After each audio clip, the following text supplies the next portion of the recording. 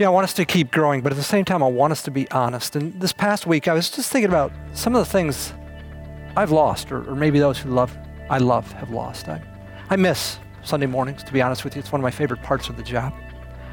My wife is a teacher at elementary school, and she teaches kids English, and she misses that. My two sons, one's a senior in high school and one's a junior in college, and they would say they had maybe the best semesters they've had. And we're enjoying the classes they were in and the discussion, and that's taken from them like that. It's hard to see loved ones suffer, maybe harder than our own. So what do we do with this loss? Well, I'm not suggesting we deny it and that we own it, but I want to remind you one verse, Psalm 84:11. It says, "The Lord is a sun and shield. He gives grace and glory," and here's the part, "no good thing does he withhold from those who walk uprightly."